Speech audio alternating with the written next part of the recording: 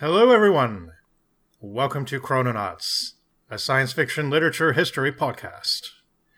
This is JM, and I'm here with my co-hosts, Nate and Gretchen. What's up, everybody?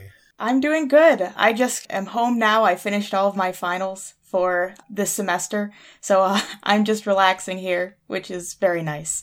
Yeah, it's always a nice feeling to relax. I've had a bit of a stressful couple weeks, so it's going to be good to unwind and talk with you guys about some lighthearted subjects like Nazis, abduction, weapons of mass destruction, and that kind of stuff. Yeah, all that wonderful stuff. Yeah, so we have taken a couple of extra weeks to record this time. Life gets in the way sometimes, and we wanted to make it good, so it's a little later than usual, but hopefully everybody who's listening has just been frothing at the mouth and really hoping that we'll get out a really good episode, because we have some cool stuff ahead. And just before we get started, I'd just like to run down some of our things. So, as I said, we are the Chrononauts podcast. We discuss science fiction literature and many things adjacent to science fiction literature, which will be a big thing tonight. There might be a little bit less sci-fi content than what some people might be used to, but I think you'll still enjoy it, and we certainly did. So it's going to be really fun to discuss this stuff. But we can be found on all your usual podcast platforms, as well as Anchor.fm. We have a blog spot where we put up many translations and original digitizations of certain works. You can find that at chrononautspodcast.blogspot.com. We're also on Twitter at ChrononautsSF. Okay, yes, thank you. And you can also send us an email at chrononautspodcast@gmail.com. So, today we're discussing the wonderful world of spy fiction, specifically the very early days of spy fiction. So, although I want to commence by just sort of asking you guys what your experience is with spy fiction up till now, and I'm sure we'll all be bringing up a lot of later period entries, and there's certainly been a lot more scholarship on stuff from after the Second World War, which seems to be sort of when the Cold War seems to be really when this genre exploded big time. But there was a lot of earlier stuff that can be classified in this field, which we'll get to. What do you know about spy fiction? Or I should say, what did you know before we started this research? Well, my experience with spy fiction has really started to happen more recently, since I have gotten into the series Man from U.N.C.L.E. I got into that about a year ago, and before that I really didn't know if I had much of an interest in spy-fi. It wasn't a genre I was as familiar in, but since then I've started to get into more of the visual media, the television series and the film relating to spy fiction. So it's really interesting to start reading some of the literature related to spy-fi. Cool, yeah. James Bond was a pretty big part of my childhood, specifically the Sean Connery films, and I think James Bond as a franchise has probably been invoked on the podcast more often than like any other work that we've covered that we haven't covered yet. Doctor Who probably trumps it. Doctor Who, yeah. But certainly we've mentioned James Bond a fair amount, and I think for pretty good reason. I mean, it has very wide reach, and the movies are just cool. And I don't really know too much about the genre aside from those early films. There's like a huge world of like Euro spy stuff, and I've seen a couple of those, like Mario Bava's Danger Diabolik. I guess you could kind of I love that movie. lump in with that one, which is like, yeah, absolutely great. But I wouldn't really know. I don't know if it's really spy. It's more like a weird criminal caper kind of. There's not a lot of spy action in it, but I can see why it's sort of linked to the genre. Yeah, like a lot of Bava stuff. It's just really cool how it plays out.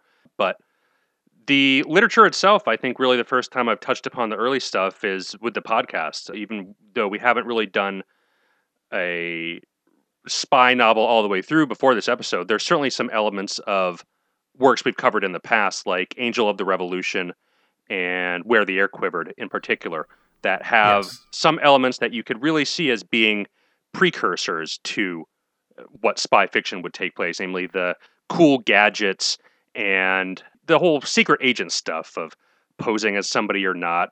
In particular, that scene in Angel of the Revolution where they make the prison break and they have to like dress as the guards who they just took out or whatever. That just felt like a very spy fiction type scene. Yeah. And I think that comes up in one of the works that we're going to be covering tonight, even. So I am going to mention Angel and the Revolution briefly in a little while, because it does tie into what we're doing. So yeah, spy fiction is actually, although I can't say that I'm well versed in the genre, it's been with me for a while.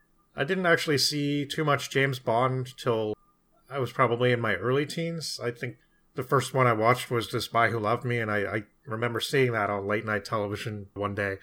Before that, though, I had watched the film North by Northwest.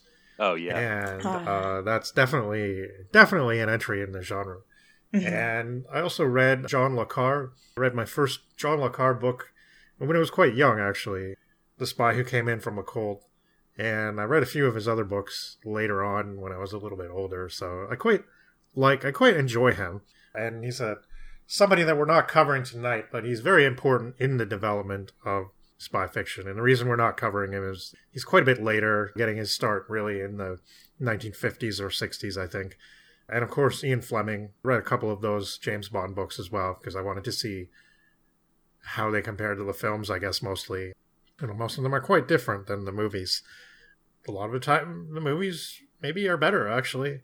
But also, of course, being a fan of the sort of post-spy Renaissance British dramas like The Avengers, and especially The Prisoner, which is pretty much almost a postmodern take on the spy genre.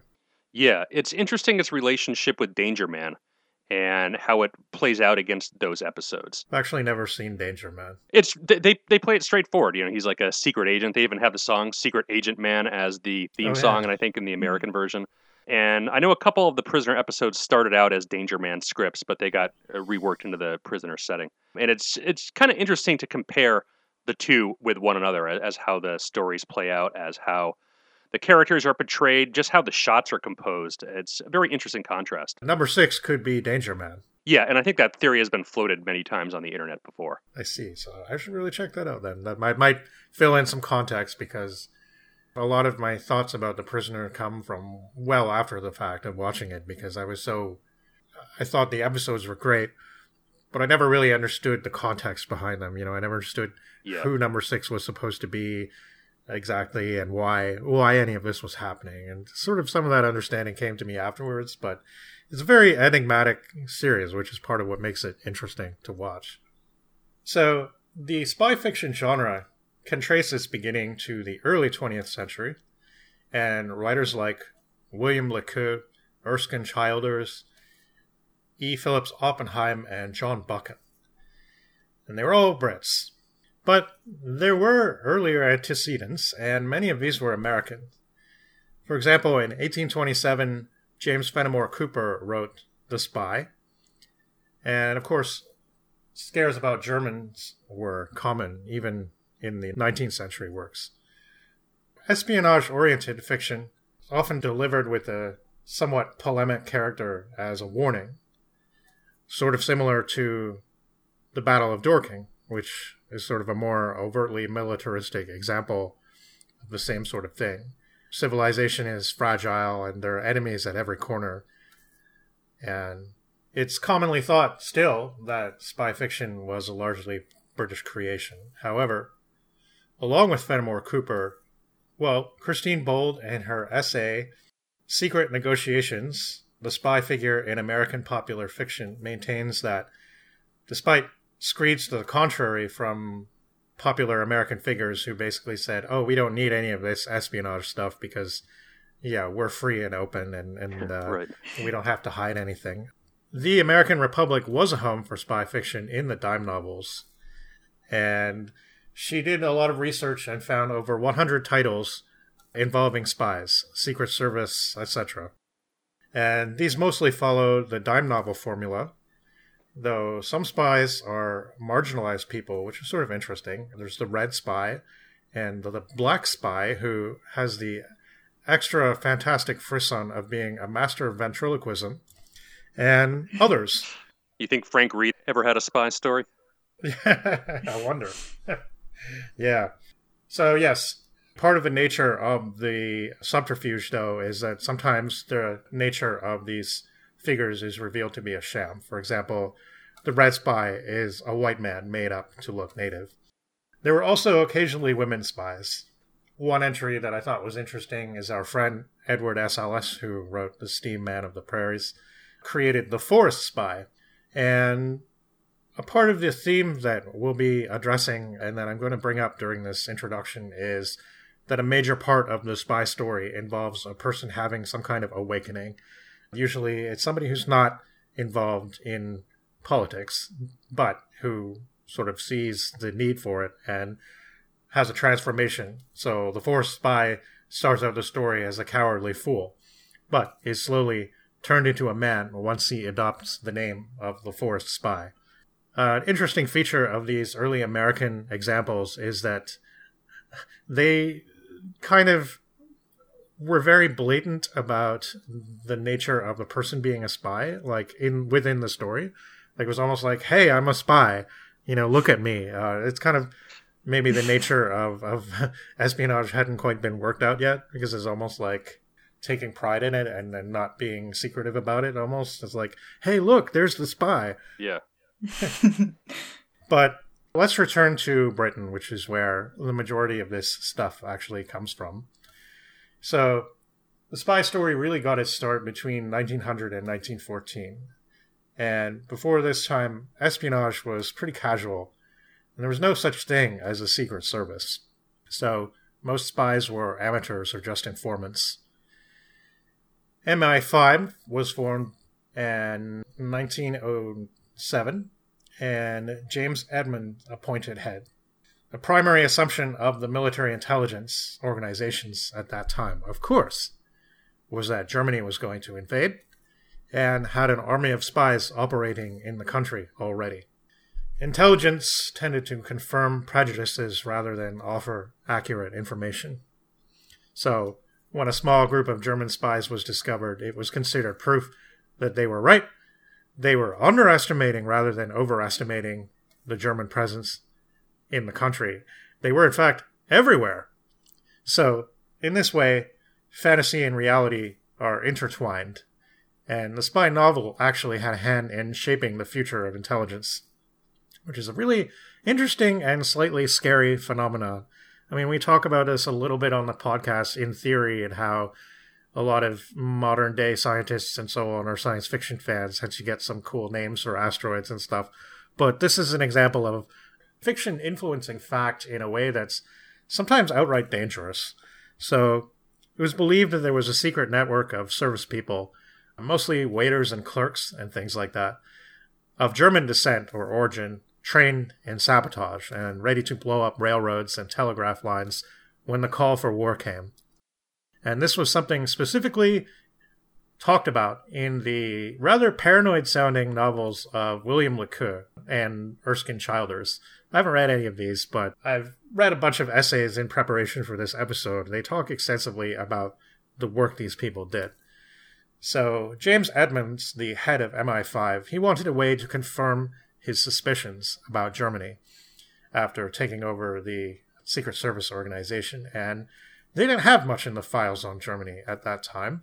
So then, though, William Le Queux wrote Spies for the Kaiser in 1909, and this was serialized in the paper The Weekly News. All of a sudden, in the regular news columns of the paper, all these headlines about spies started appearing. And the paper even had a special spy editor, though exactly what he was supposed to do is sort of a mystery to me. But nevertheless, they received letters denouncing perfectly innocent people. If you swore in German or even wore a wig, well, you could be one of those dangerous spies. Le Queux himself received a number of such letters, which he then passed on to Lieutenant Colonel Edmonds at MI5. Edmonds had ammunition to convince the Imperial Defense Committee to set up a Secret Services Bureau, which they did. Nearly all of Edmonds' evidence was totally fabricated nonsense. Among Edmonds' allies, there were many men in the military, all of whom were fans of spy fiction. There was a Captain Kell who seemed to recruit a large number of young military men who had a somewhat disturbing love of subterfuge and disguises. Even the captain's wife was supposedly alarmed by all this. So Erskine Childers published The Riddle of the Sands, and that was another book that spoke of German naval invasion. So the Navy and military experts were actually asked to investigate possibilities described therein. And they said none of the tactics used in the book were realistic, and none of it could actually happen. But those books were already considered patriotic milestones. The modern writer David Stafford describes the early British spy novels and spy heroes as politically conservative, didactic, with upstanding and incorruptible agents who were British to the core and very much participants in the gentleman's club kind of culture. And there was a perception among hardline Tory types that a certain internal rot was seeping into British culture, starting with the lower classes, who had already succumbed, and working its way up to the gentlefolk and nobility. And there was, of course, a precedent for the spy novel already in literature. The so-called terrorist novel of the late 19th century, inspired by real-world events, anarchists, uprisings, and so on, of which The Angel of the Revolution is a particularly odd and popular example. There were even real-life examples of the sorts of ridiculous gadgets that you'd see in especially later spy fiction works. For example, the Irish Dynamite School in Brooklands, it did an interview and gave some sketches to the Pall Mall Gazette, where they described explosive cigars, flasks, and other objects that were to be used to terrorize England into granting Irish independence. In any case, Le Queux could be considered the father of spy fiction, along with Oppenheim, especially with his 1898 novel, The Mysterious Mr. Sabin, whereas The Battle of Dorking from Chesney is cautionary. Le Queux, in novels like The Invasion of 1910, describes and capitalizes on paranoia. Anyone could be a spy, your neighbor, your friend, your tailor, a golfing partner. All the world's navies and armies are amassing to destroy Great Britain. Nicholas Hiley, a King College researcher at the Department of War Studies, has written many articles about the history of intelligence in Britain, and stresses that pretty much all ideas around intelligence service around this time, that is the pre-First World War period, are directly brought about by fiction. It fully shaped the way the world really works. So we have a perfect example of life imitating art, essentially. Now, the purpose of MI5 was really to catalog spies, not to chase them. So most of the people they had on their files were perfectly innocent. All the while, spies were filling the newspaper stands and bookstalls of Britain. Many crime writers wanted to or even have participated in intelligence work, or the so-called silent game. E. Phillips Oppenheim begged to and said he thought he ought to know about it, being a spy novelist and everything, but he was apparently turned down. But you would see later on, especially during the Cold War period, writers of this type of fiction who were involved in the real game. So while the Weekly News was serializing Spies of the Kaiser by Le Queux, and at the same time the spy editor was saying things like, readers may have discovered some of these spies at work, may have had adventures with them, may have seen the photographs, charts, and plans they are preparing.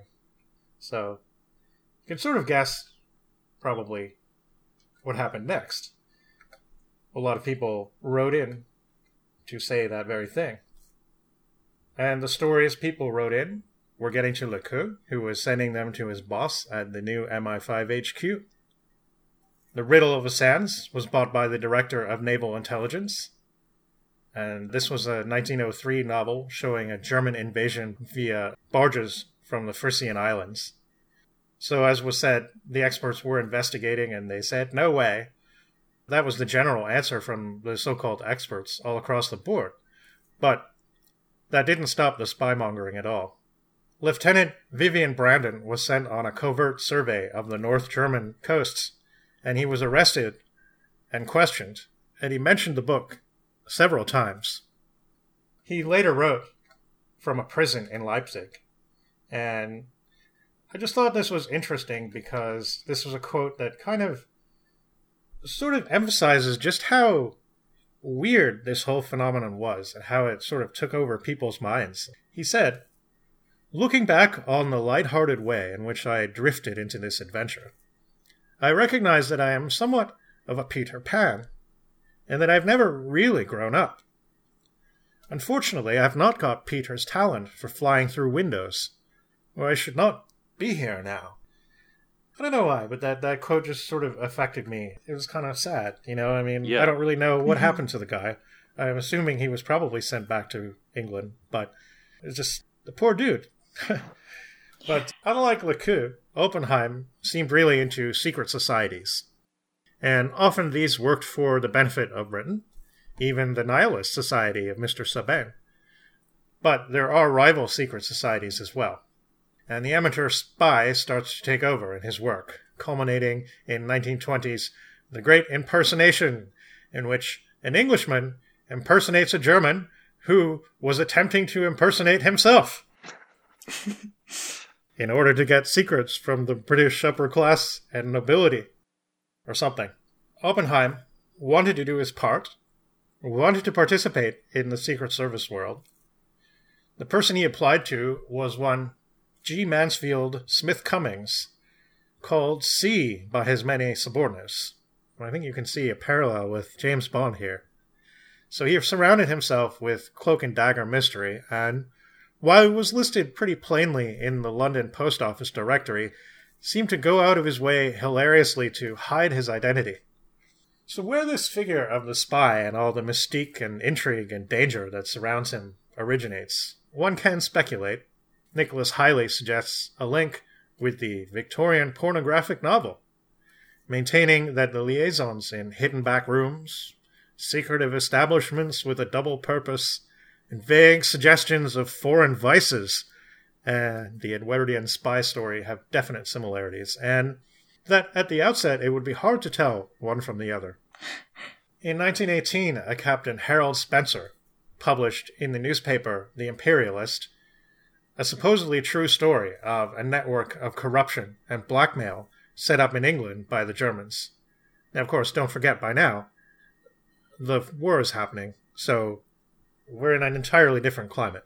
He described a volume compiled by German Secret Service operatives listing thousands of compromised English men and women, eating establishments, and public houses given over to sexual vice, and flats where people might be taken for blackmail liaison purposes. This purported volume went on for over 1,000 pages. Spencer stridently declared the sexual habits of the peerage, and especially their wives, were being used by the enemy to uncover state secrets, and more. This was a very, very popular article, and it was reprinted as a pamphlet. We fear the contents of the locked room, but also yearn to experience it.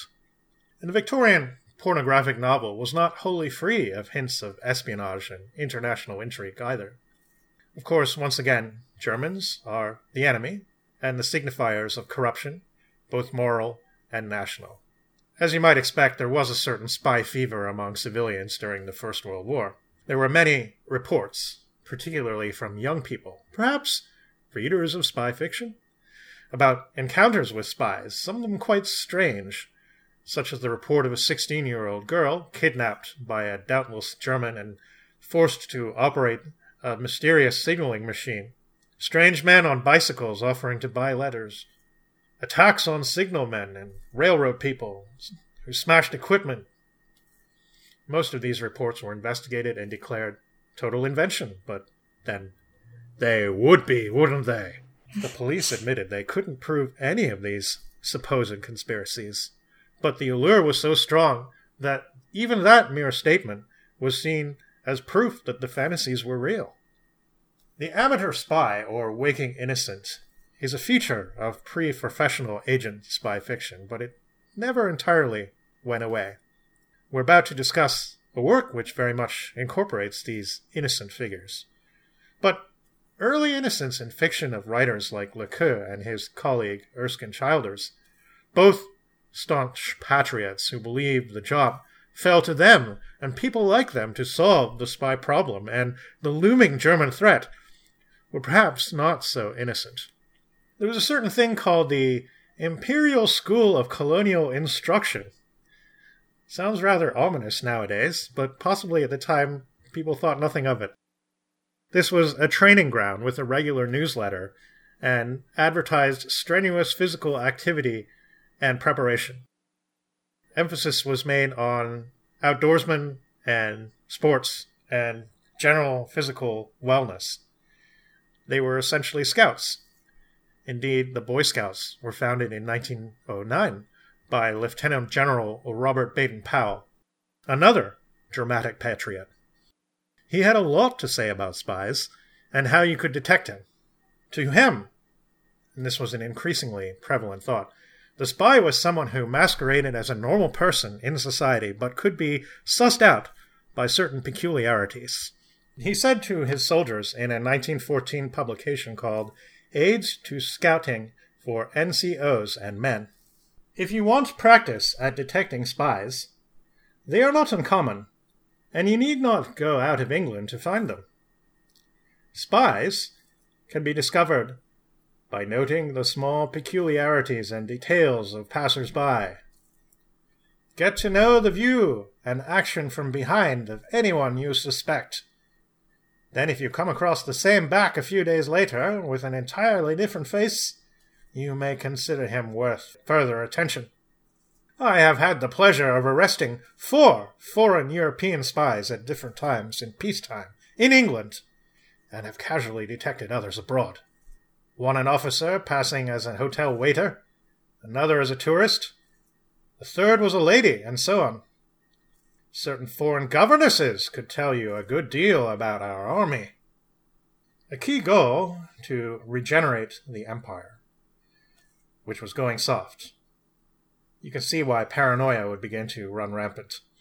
This was the key to detecting espionage action, not so much hunting spies, but recording strange and singular occurrences, whose causes could be multiform, but were often attributed to spy action.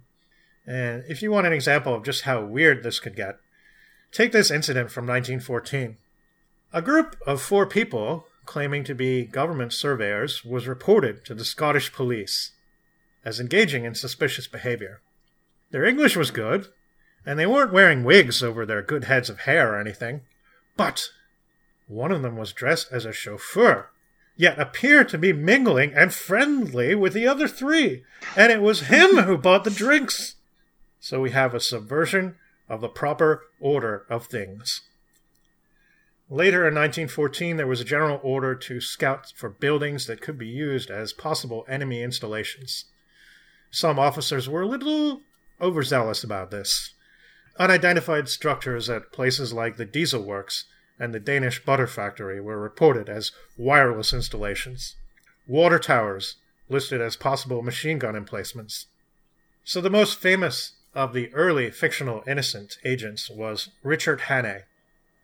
He was the creation of John Buchan in his novel The 39 Steps from 1915, which was famously made into a film by Alfred Hitchcock, which is a great film, by the way. I think he redid it, too, in the 50s.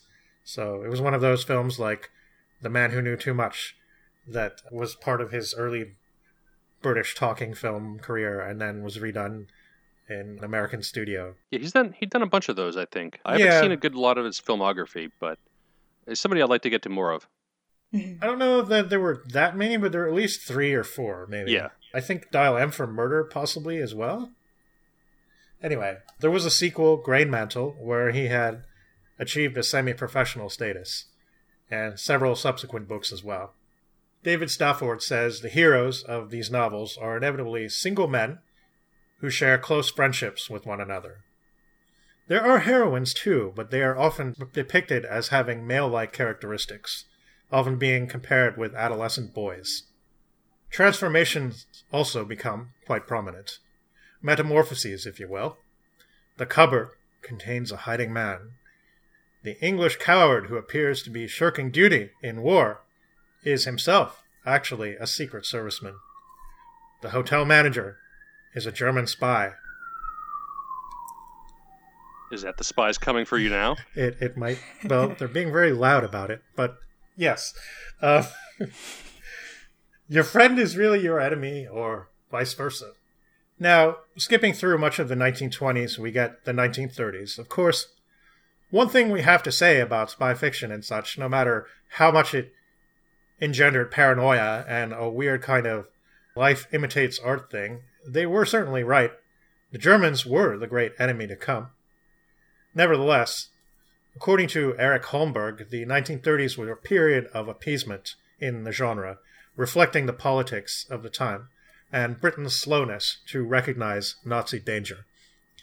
Organizations like The Link, a Germanic Anglo-Friendship League, engaged many prominent citizens and were considered somewhat respectable, at least for the first half of the decade. Even left-wing people were a part of this. While the Germans were still the enemy in the thrillers, it was usually personal vendetta and not political. The motive of the protagonists had to be non-political. The writers mostly tried to avoid the subject of politics. Fascism was certainly horrible, but expressed in the pages of the novel was the same sort of bafflement you saw in real life. There seemed to have been a certain lack of understanding that Nazi persecution was actually public policy, and there was a tendency to reduce things to the level of gangsterism and schoolyard bullies. I think our novel, at least in part, that we're about to discuss, from 1941, After War Has Been Declared, is sort of a response to that. It definitely feels like it, yeah. Yeah, although you still get a bit of that, ha-ha, look at those funny Germans and their funny goose-stepping and their Heil Hitlering. But, it's okay to be lighthearted about it, but I think what the message that Erich Holmberg was trying to convey in his essay is sort of that it was too late by that time. It was too late to just consider it in that fashion. And the English people, and perhaps Americans as well, were very slow to kind of realize that it was more serious than all that. Yeah, I think the English certainly came around first because they were the ones that got bombed and not the Americans. The American entry into the European theater was much later. But by the time this novel, Above Suspicion, was written in 1941, Britain was already in the war. Yes. I'm not going to talk about what happened after the Second World War. Just briefly, there were a few generations of spy writers. And that'll be for a later episode. Yeah, maybe. It would be cool, actually, to talk about some of the Fleming books, for instance, maybe.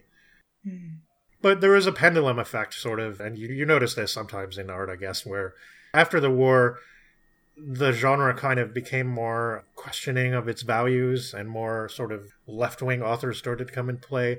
But then by the time Ian Fleming was sort of leading the genre in Britain, it had kind of swung back the other way again. And just seems to be kind of the way things go. It's a bit of a political pendulum swinging back and forth between the generations. After that long intro, I think we'll take a break and talk about Helen Clark McGinnis.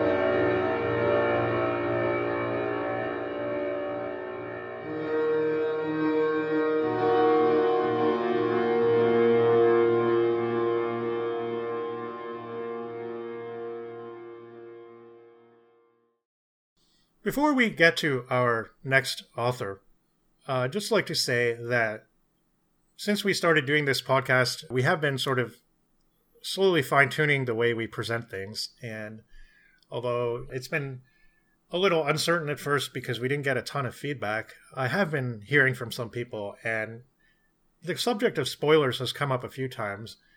People have very different ideas about that and how it should be handled, and I sort of thought that because some people, they're very happy that we're a spoiler podcast because that means we can discuss the material quite intimately.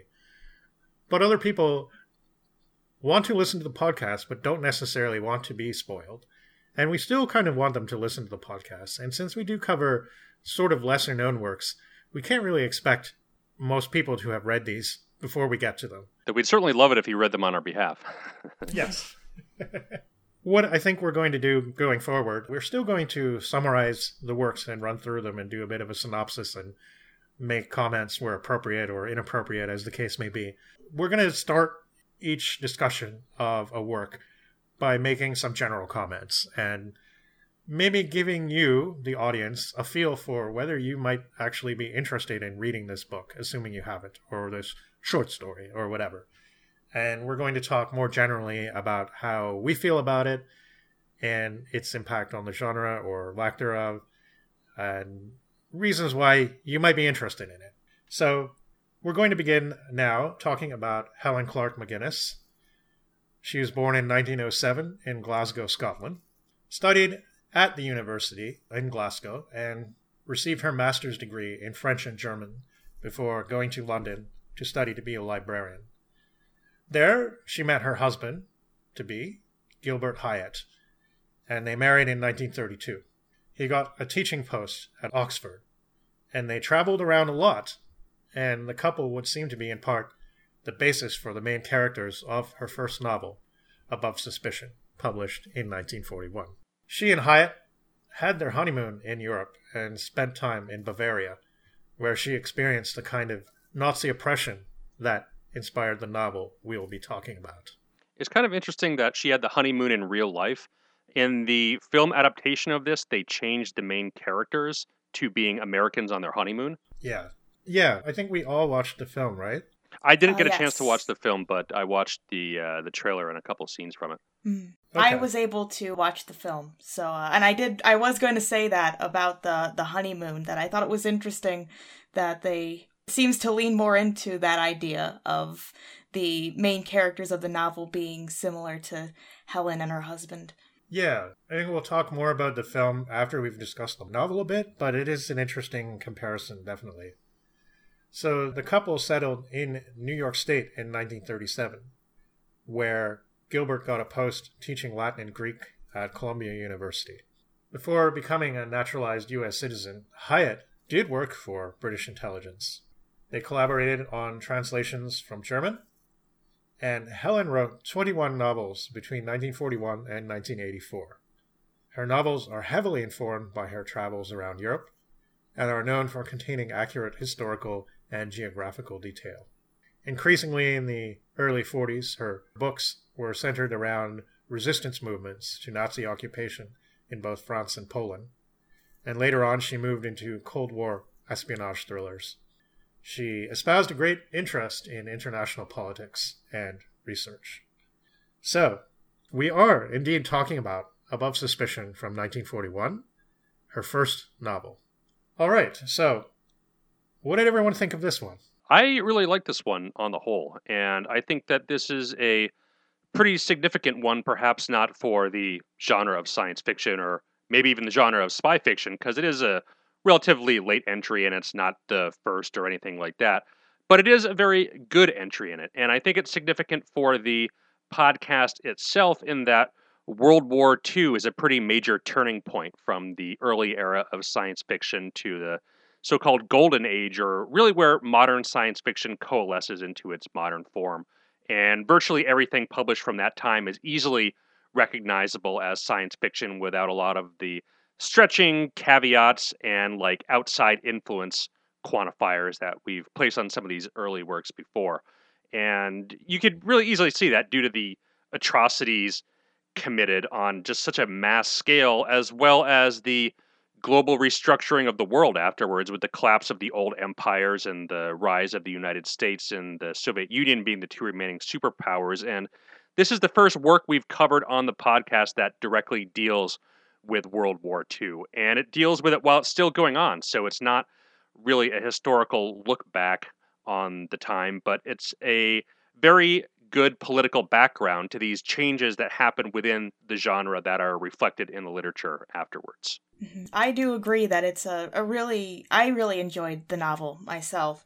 And when I was reading it, I was thinking that when I have consumed media about World War II, it usually is more retrospective. It's made after the fact. So it was really interesting to read something that was when it was happening at that time and to see sort of the opinions of it while it was going on. I think that it's also just, even though it does sometimes have those like conversations about, of course, what is happening with the Nazis and the impending war. It is also a pleasant novel. Like, it's written very well. I really think that it's written in a pretty, like I said, pleasant way. And it doesn't have as much tension, but it does ramp up later on in the book, I think. Yeah, she's good with the pacing. And there is that whole dark mood that's just kind of in the background throughout. But yeah, for the most part, it's like a fun adventure story. It feels like almost like a travelogue at times, the way that she describes Germany and the locations that they're in. And it makes a lot of sense that she personally traveled through Germany and Europe herself. Yeah, I've been to a couple of places that have been mentioned in the novel. And yeah, she really nails the character of them. So I did keep that in mind while reading, that it was actually a more or less contemporary account. And it was kind of helpful to keep in mind that, yes, the war was still happening while she was writing this. And she was probably largely trying to make a political statement about intervention and about the folly of isolationist policies and stuff like that. I did enjoy the book. I thought it was maybe a little bit too pleasant. Like, I would have liked a little bit more tension. But that's just me. I mean, it was well written. And yeah, the background was really good. And I did enjoy the main character, Frances Miles. Like, I guess she's more or less the main character. Yeah, I have a problem with that, which I'll express later on. But I did enjoy her perspective. I enjoyed her being inside her head a little bit. You know, at the beginning, it was just a little... Again, it was like, it was very pleasant, and I almost I wanted something more, but I did end up liking her, and I ended up enjoying spending time with her. So there was that, and this is actually the second book by Helen McGinnis that I have read. Probably about 10 years ago or a little more, I read her book, Message from Malaga, and I thought it was okay. This was a book she wrote in 1971, and some of the same problems that I had with this book, which we'll address in the spoiler discussion, I had with that one. But it's her voice, and I think that since I kind of had the same feeling about that book, it just must be the way she does things. Now, she has 21 books, so there may be more variety in her writing than I'm sort of realizing. But I did enjoy it. I thought it was quite well written, especially considering that she didn't seem to have any precedent for writing novels before this time. No, this is her first one. Yeah, and apparently it was her husband who sort of found some of the notes that she had written about their time in Bavaria and stuff, where she had just been writing down all this stuff. She'd written down all this stuff about the governments and the places that they visited and stuff, and I guess he said to her, hey, you should turn this into a story, and so she did. Yeah, I heard that it was a diary that she was keeping in a radio program that I listened to about her. Yeah, and so I think we sort of answered my next question already, which was sort of, I'm always trying to think of a proper way to phrase this, but what is a reason why we think that someone should read this book? I think you mentioned the characters, and they're really well done, particularly our two main protagonists of Frances and her husband. They feel more than just like the basic one-dimensional machismo characters that you really encounter a lot in these early pulpy adventure novels. I mean, the character from Angel of the Revolution, what's her name, Natasha or something like that? Yes. Yeah. She, I don't know. Daughter of Natas. Right. She just didn't feel like a real person. She felt like some comic book, villain or something like that. Whereas Frances she feels like could be a real person, and probably because she was based off of the author herself. And I think she put a lot of her personal relationship into the novel as well as her own travels. But yeah, the characters feel a lot more real and three-dimensional than some of the other characters that you might find in these early works. Agreed. And there's some humor in the book as well. I sounded a little bit like I was castigating for making light of Nazis and the funny Germans, but it was actually quite funny at times. There was a part I especially liked where Richard who's a university professor, he's imagining what it would be like if he walked into the lecture hall and just screamed Heil Hitler, and like how everybody would probably want to restrain him and call a doctor or something like that. Yeah. And there's some other pretty funny stuff as well. So it was a lighthearted story with heavier implications. And I think that's an interesting balance to strike. Agreed. I would say I do agree with the characters. I think the Mileses are really well done. And I like the others as well. We'll get into Robert and Henry when we get into the summary, but Sure. I enjoyed them as well. I liked the group dynamic. Yeah, no, it was just definitely a fun little bunch they had going. Definitely a good one. So if you're interested in this sort of thing, check it out. So I think from this point on, we'll be getting into the spoilers. So if you haven't read it and would like to, feel free to skip ahead to our next segment. So with that in mind, our story starts out with Frances Miles walking around Oxford, where her husband Richard teaches, and he has a new book out on English poetry. So already getting a bit of the real-world couple in our characters. The progress of the war has restricted a lot of the movement in Europe, especially in the mountains, and Frances meets her husband in his office, who has a visitor, who is a Peter Galt, back from Bucharest. Peters is a bit shaken, and they're all drinking sherry, because of course they are, and it turns out that he got involved with a spy, who was apparently killed in Bucharest, but Peter was able to flee, lest his friends might follow. Peter approaches them in a serious tone, and he says that he has a job for them. He wants them to go to Paris and meet someone there. They're to just act as normal tourists, go to museums, plays, and that kind of thing. But then, on a Saturday night, at the Café de la Paix, sit on the outside table towards the left, ordering Cointreau with their coffee.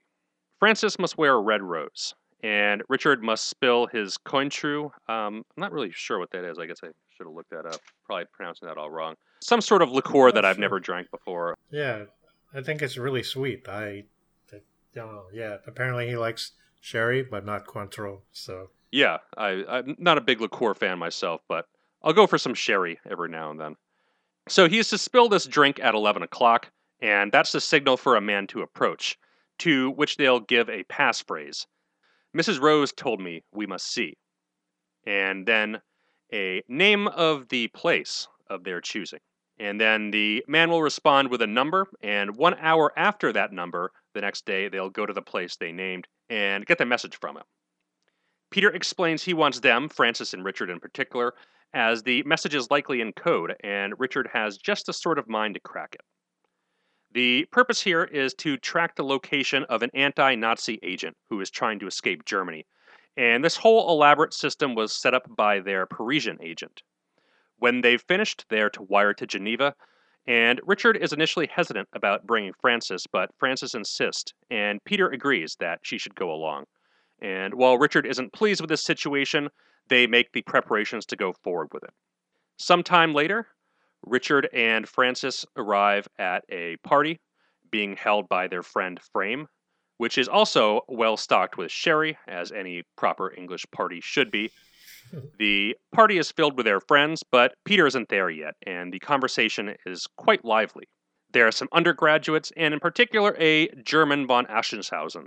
My German pronunciation is just as bad as my French, so again, European listeners, please bear with me during this segment. I feel like I might mispronounce some stuff as well, so... Yeah, we're in I think good company. von Aschenhausen sounds right. Yeah, something like that. Von Aschenhausen. Consonants are a bit different in the throat, but yeah, that's the basic idea, I think. They're discussing art and travel and that sort of thing, but it's the summer of 1939, and there's an obvious damper on the mood. But this von Aschenhausen has Oxford affiliations and appears to express sympathy for the German expansionism, which causes a bit of an argument. And the party breaks up a bit, and Richard chides Frances for arguing with a Nazi, and tells her that Peter wanted to play the role of the dumb wife, so she shouldn't act so cultured and have opinions on things. The party is over, and Peter never showed. There's no sign from him, which means they're to go ahead, so Richard buys tickets to Paris. He takes out some traveler's checks and some French money. I don't know why she didn't just say francs. Were they using something else then? But No. French Yeah. money he has. And fortunately, he's been granted a line of credit from some benefactor. They get their maps, pencils, and things together. They muse on their friends in Europe and remark on the use of concentration camps. And I think that's interesting in that this is an early use of that term in the context of the Nazi regime, given the novel was written in 1941 and the full horrors of the Nazis were not yet known to the outside world. But it seems quite clear that even at this stage in the war, there were gross human rights violations occurring. Yeah. Mhm. They both can't stand the way the political situation is going, and Richard is eager to put a cog in the Nazis' wheels. Francis wants to spend some time by the river before they go, and it's a bit of a nervous scene where there is lots of anxiety about Hitler, and they get back to their house and are greeted by Annie, who is their German maid. They have a long day tomorrow, so they decide to get some sleep, and after crossing the channel, they take a train down to Paris, and Francis is absorbed in the scenery. Francis is a bit nervous, reflecting on her situation, whereas Richard is more calm, and there's some direct references to Hitchcock and Steinbeck here, which I thought was kind of neat. Yeah. That was cool. On the train, Richard has his eyes on a certain figure, and Francis gets some refreshing sleep. And when they get to their Paris hotel, Richard tells her about the men he was with, who were two Cambridge men that were being vague about their vacationing through Central Europe. One of them turned out to be a friend of Peter's, which makes him a bit uneasy, but they decide to have dinner and go out on the town. After a week in Paris, they give the appropriate signals at the cafe, and a man bumps into the waiter, showing them a watch face that's clearly visible with a certain time on it. When they get back to the hotel, Francis notices her address book is gone, and her creams have been rearranged. So they suspect somebody's been listening to them in the room next door, and this makes sleep impossible for them because they're just like so stressed out and worried that somebody is watching their every move. It's kind of a creepy feeling. At the cafe the next day, everything is quite jovial. There's a line here where they says the quote, "The shirt-sleeved man followed them, carrying 2 glasses of cherry brandy. You either drink cherry brandy or not at all," which I thought was one of the humorous lines she throws at us. Yeah. For me, cherry brandy does not sound appealing in the least, but It I sounds guess horrible. yeah. Yeah. But they get into some lively and topical conversations with other foreigners at the cafe, and they feel like they've missed their appointment somehow. And as they're leaving, someone stops them and tells Richard that he left his book, and uses this as an excuse to give him one. And when they get back to the hotel, they're talking about the book indirectly in the event that somebody is listening to them through the walls. And there is somebody listening, in fact, or trying to listen. Yeah, right. Yeah. Yeah. But the book is a guidebook to southern Germany, and certain towns, Nuremberg, Augsburg, are marked, as is the name Anton Fugger. After some difficulty penetrating the clues, he deduces that he's to meet Anton Fugger of Marienstrasse in Nuremberg, who is free on Wednesday and Saturday from 11 until 1 o'clock. Francis wakes up a bit startled and disheveled, but they pack their bags and set them out towards Nice, which has a hotel staff talking about them. The maid, however, is quick to make a phone call, telling somebody about their movements. On the train, Richard uses some of the more sensitive pages of the guidebook to light his pipe, and via Strasbourg they reach Nuremberg. They get in late and get a taxi to their hotel, a different one that they had planned, as the other one had went away. They decide to call on Fugger the next morning. Francis is poorly dressed for the occasion, and the violent Nazi salutes and barkings are at odds with the peaceful scenes that are surrounding them. She drops her handbag, and as she does, her heel slips, and an American offers to help, but they thank him and get away quickly. They get some beers for lunch. Francis isn't much into the Gothic architecture, and they plan out a tram ride, and after traversing Marienstrasse, they don't find anything initially, but on their way back on foot, they find a bookshop that has the lettering on it that says A. Fugger. The next morning, Richard hits up the bookshop in the area, looking for some German lyrical poetry, and not having any luck, they move on to the marked bookstore. The girl working has no idea what they want and is being kind of rude to them, but the bookseller communicates to them through vague hints to a volume called Oh My Love's Like a Red, Red Rose. The bookseller tells them that he'll have to order from Leipzig to find the volume that they're interested in, and Richard and Francis pay for the books they've grabbed and on their way out, 3 men burst in with revolvers.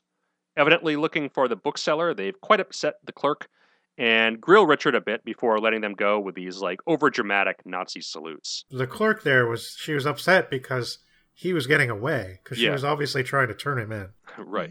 What a nasty piece of work. Yeah, yeah. And there's quite a bit of that in this novel.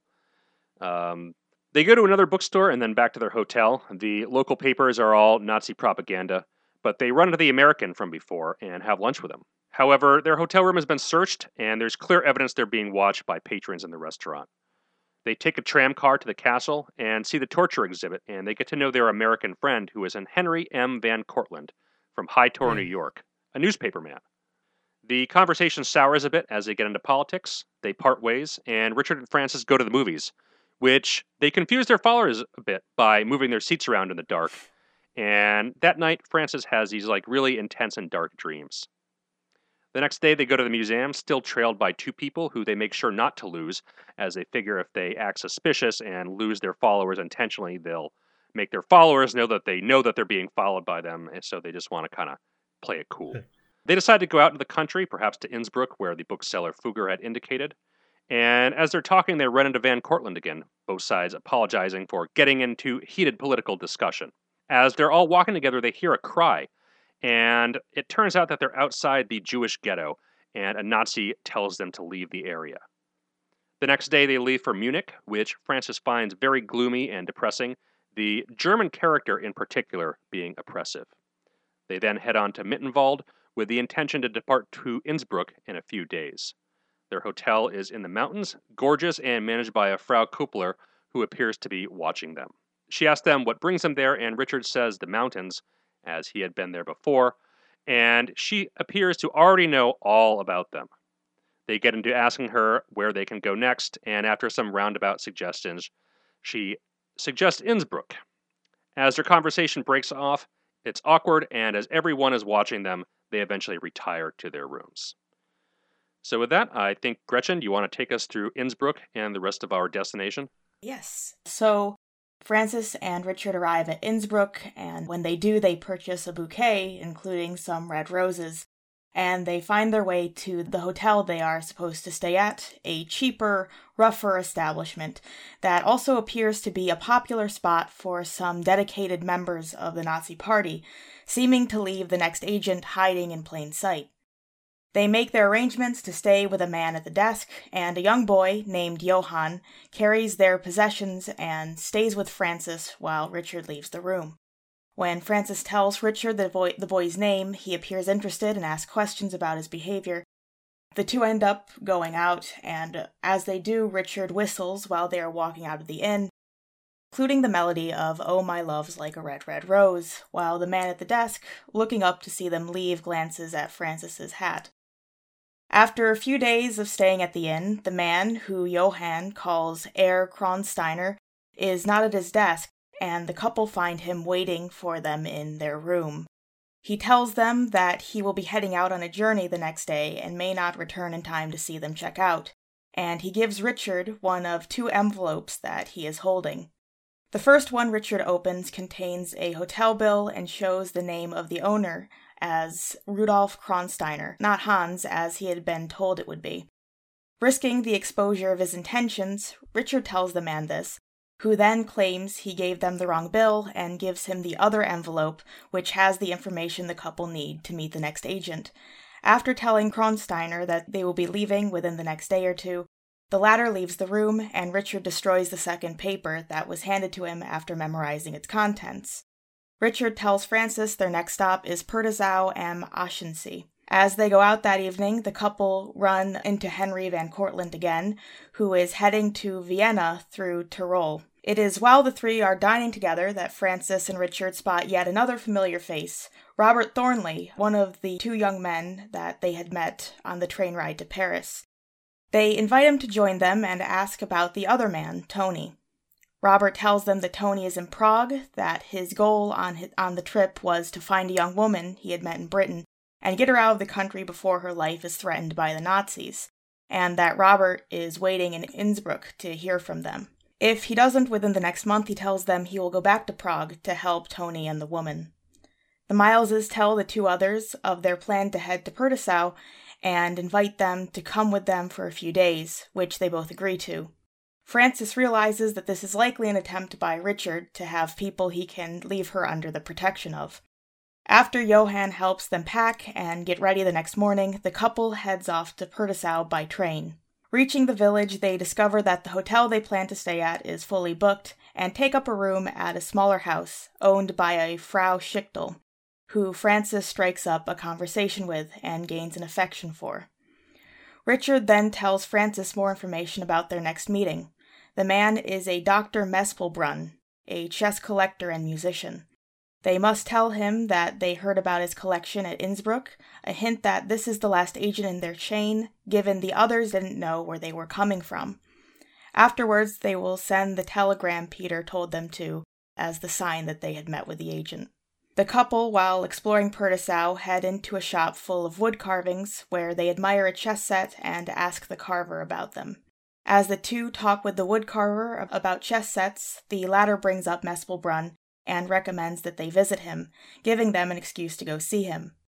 Richard and Francis decide to wait a few days and enjoy some more time around the village before going to see the doctor, to establish more of an alibi. While climbing the next day and planning their visit to Mespelbrunn, Francis insists on coming with Richard to meet him. They then meet up with Henry and Robert, who have now arrived at Purtisau and have climbed up the mountain to meet them, despite Henry's inexperience. After coming down from the mountain, the four are eating when Richard and Robert leave Francis and Henry at the table, and the latter two end up discussing their first impressions of each other on their initial meeting. Then Henry brings up their being followed in Nuremberg. Francis doesn't elaborate on her and Richard's situation, but Henry offers his support if they should need it. The four spend a few more days together climbing and enjoying Purtisau until Robert and Henry decide to head to Innsbruck again for a few days. They plan on calling Francis and Richard from Innsbruck to see if the couple is still there when they will be able to return to Purtisau. There is also, Francis tells them, a dance that evening, something she found out from Frau Schichtel. The woman had offered to let Francis wear her daughter's dress to the dance. The daughter is gone, Francis says, her husband having been an enemy of the Nazis and the young woman herself disappearing. Francis and Richard then start out for Mespelbrunn's. When they arrive, the woman who is at the door appears afraid, but Richard tells her that they are there to see the chess collection of the doctor. A man also appears behind the woman, a man that had been watching them at the Purtisau Hotel, and he lets them in, then says he will call on Mespelbrunn. The man who enters, in the guise of the doctor, is a shock. It is von Aschenhausen, the young man Francis had been speaking to at the party back at Oxford. Yes, all parties are very surprised to see each other. Yeah, so I think this is kind of a staple of spy fiction, and so I'm not necessarily going to single out this book like unduly, but there are a lot of coincidences yes. In this story. And mostly people running into people, right? Yeah. Yes, every character does seem to come back for a second, more significant meeting of the couple. Yeah. Yeah, it's just and it's always happening. They run into somebody a bit later from home, and it's just, wow. I don't know. It's drained my credulity just a little bit, I think. But yeah, it's okay, It was still fun, I guess. Especially because Francis and von Aschenhausen had this big heavy discussion at the beginning at this party. They kind of killed the vibe of the party because they were both getting strident about their political views. And of course, von Aschenhausen was he was all civil at first, but then when the politics came out, his Nazi nonsense came with it. And, so it was almost like, okay, surely we're going to run into him again, right? So I think this one is kind of even though it seems coincidental, it is kind of justified in sense of the story, right? You're I want to see that guy again, because that was a nasty encounter that has to mean something, right? Yeah, it feels very significant, so it has to come back somehow. And to be fair to McGinnis, this does have a literary tradition well predating spy fiction. I mean, the first volume of Don Quixote in particular is really, really ridiculous with this stuff. And I mean, I guess that's kind of the point, is to be ridiculous. But yeah, I mean, even though it strains believability in some situations, I think she handles it well with the pacing and plotting of the story. Yes. Yes, certainly. Yeah. Yes. Chekhov's character. Yes. Is what it is. By the way, I'll just mention this now. Von Aschenhausen is played by Basil Rathbone in the film version. Yeah. Mm-hmm. So during the next scene, you can imagine that if you want. Although I think the way they did this in the film was quite different, if I remember right. Mm-hmm. We will mention this later on, but it does not feel as tense, like you said. But as the three converse, it becomes clear to the couple that whoever was Mespelbrunn is gone, and that von Aschenhausen has gotten rid of him. But it seems von Aschenhausen, while suspicious, is not yet sure of the couple's true intentions for being there. Frances then makes the bold move of playing some music on the piano, and after she does so, there are noises from upstairs that von Aschenhausen claims is his dog. He then quickly leads Frances and Richard to the door and says his goodbyes to them, inviting them back Sunday. Back on the road, Richard hides Frances and himself into a small wood. He then leads Frances to realize what she hadn't before. The noises from upstairs weren't a dog, but a person being held hostage, signaling for help after hearing Frances sing. Richard plans on going alone to the house at night to help the man escape, taking his walking stick, which conceals a sword. They then see the other man who was in the house going out by bike to Purtisau, likely to ask about the Mileses. With only von Aschenhausen there, they decide to head back through the woods and attempt to help the captive man. As they do, however, they spot the other man returning to the house. The couple decide to climb to the top of the mountain and find a path back to the village from there. After reaching the top, Frances spots von Aschenhausen and the other man with a dog out on the path. The couple, spurred on by this, begin a scramble down the mountain, but the dog is on their heels and makes a leap towards them when he catches up with them. Richard is able to react in time, though, taking out his sword and his cane and skewering the dog. Richard pulls out his blade, and the two, shaken by the gruesome turn of events, continue down, only remembering as they hear the man approaching that they have left a trail of bloodstains. And that was a very precise stabbing that Richard did there. Yeah. Quite unexpected, I guess. Yes. That he would be able to master that. Just like, that was like a pro right there. Yeah, it talks about how far the sword goes into the dog. Like, it's down to the hilt, basically. Maybe he did fencing at Oxford, too. Yeah. Yes. And this is also the one instance where she almost created this real tense, like, horror kind of feeling with the almost implying that there was something especially vicious about this dog. Mm-hmm. And we don't really get to see it, but it's implied and talked about. This dog is bad news. Like, it's not just a normal attack dog. And at first, the dog doesn't even seem real. Like, it just feels like a line of bullshit that Aschenhausen is laying on them to, like, get them out of the house. But then all of a sudden, there the dog is. Yeah, it does seem like, oh, well, he doesn't actually have a dog until all of a sudden it is there. Yeah. And later on, I mean, we're going to say this anyway, so we might as well, like, when they rescue the guy, Smith, Richard mentions that the dog has been killed. He seems relieved. Yeah. Yeah. Like, somehow this dog was a weapon that they were using. And, like, it's just... I kind of like it, how she hints at it and doesn't really describe it. Leaves it up to your imagination. Mm. And, I mean, the dog breeds most associated with Germany, the German Shepherd and the Rottweiler, both have reputations for aggression and being particularly mean, especially if trained that way. Right. So it does kind of conjure up that imagery.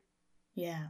But they are caught up to by the man, other than von Aschenhausen, and the man makes his way towards Richard with a revolver, but Frances, who the man isn't paying attention to, takes a stone and throws it at him. He is hit between the shoulder blades and loses his balance, falling to his death. With von Aschenhausen likely following the scream the man made when he fell, the Mileses continue their descent and decide to do so through the path to Mespelbrunn's house. Luckily, they run into Henry and Robert on the road, who have driven to the mountain looking for them. Richard and Robert go together to the house to get the captive held there, while Frances stays with Henry. Henry admits to Frances that it was comments he made that got the man from Mespelbrunn's house suspicious, and he and Robert wanted to see if she and Richard were all right. Meanwhile, Robert is able to sneak into the house and free the man held there, an agent who goes simply by Smith. The two are able to get Smith back to the car, and they drive back to the village, where Francis and Richard plan to quickly freshen up, gather some belongings, and go, knowing the authorities will be after them shortly. Frau Schichtel discovers them, but she helps them, giving them food and Francis her daughter's dress, as she promised, a common outfit, and prepares an excuse that they appeared to be heading to the dance that evening.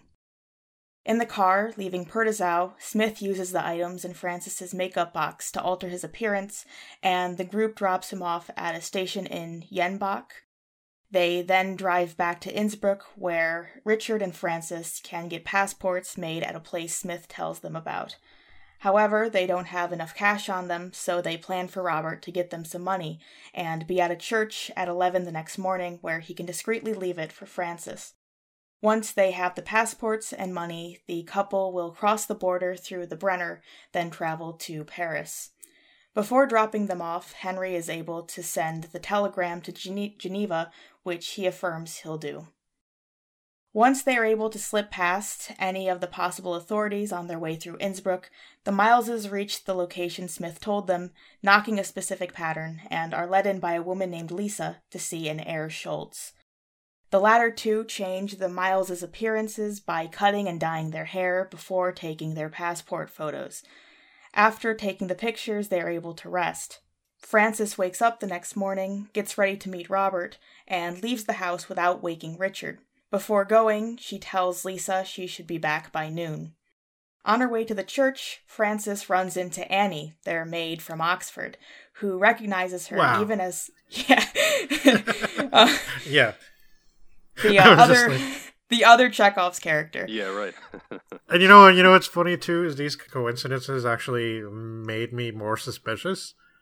Like they made me kind of more paranoid that the people that they were running into were not what they seemed to be, kind of thing. Yeah, I mean, why exactly did she have a German maid to begin with? You know? Yeah, and then there was Van Cortlandt. Right? Yeah, right. Like I thought.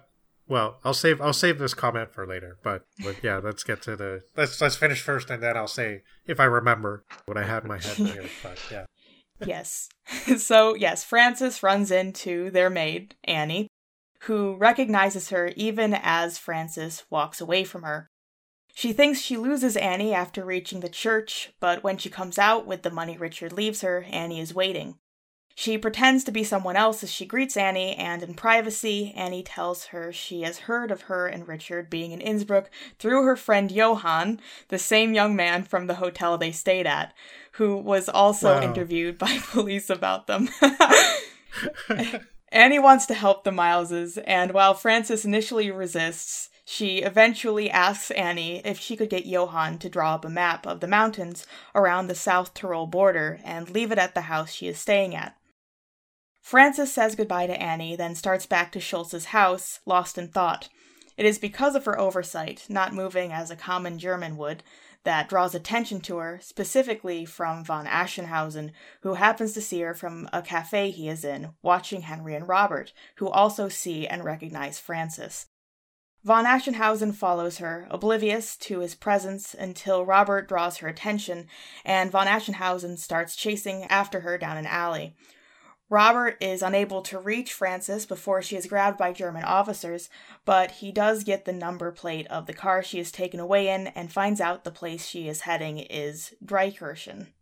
Richard, meanwhile, has woken up and is waiting for Francis to return.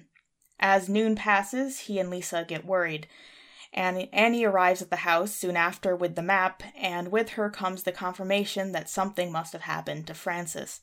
Richard goes to call Henry and Robert and arranges for them to meet in Annie's family store. Before he leaves, he gets his passports from Schultz, who is also getting ready to move elsewhere with Lisa. In the back of the store, Richard waits until Henry and Robert show up. When they do, they tell Richard about seeing Francis getting taken and about Dreikirchen. They make a plan where Henry and Robert will get another car and pack their luggage in it, then pick up Richard on the road nearer to Dreikirchen.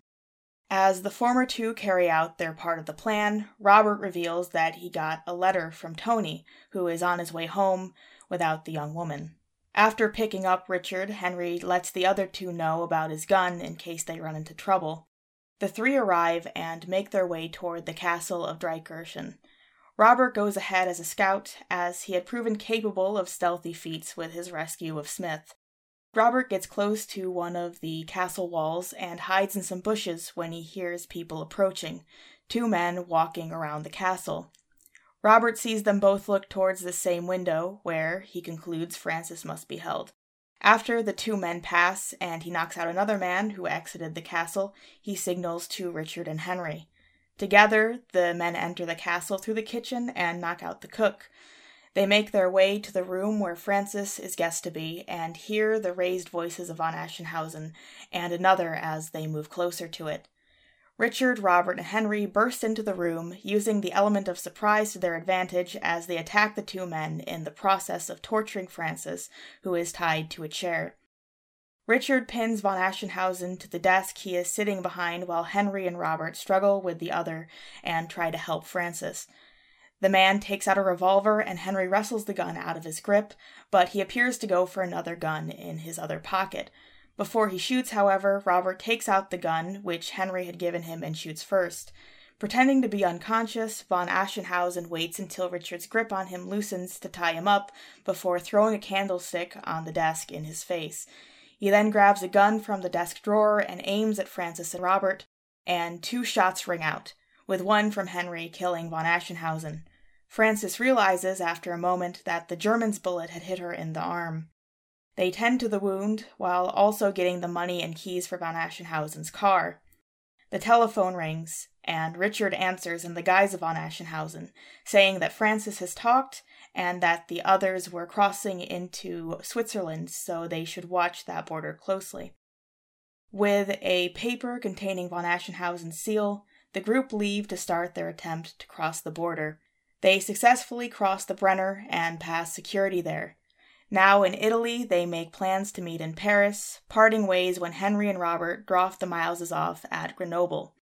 The couple make their way to the station, close to the end of their journey.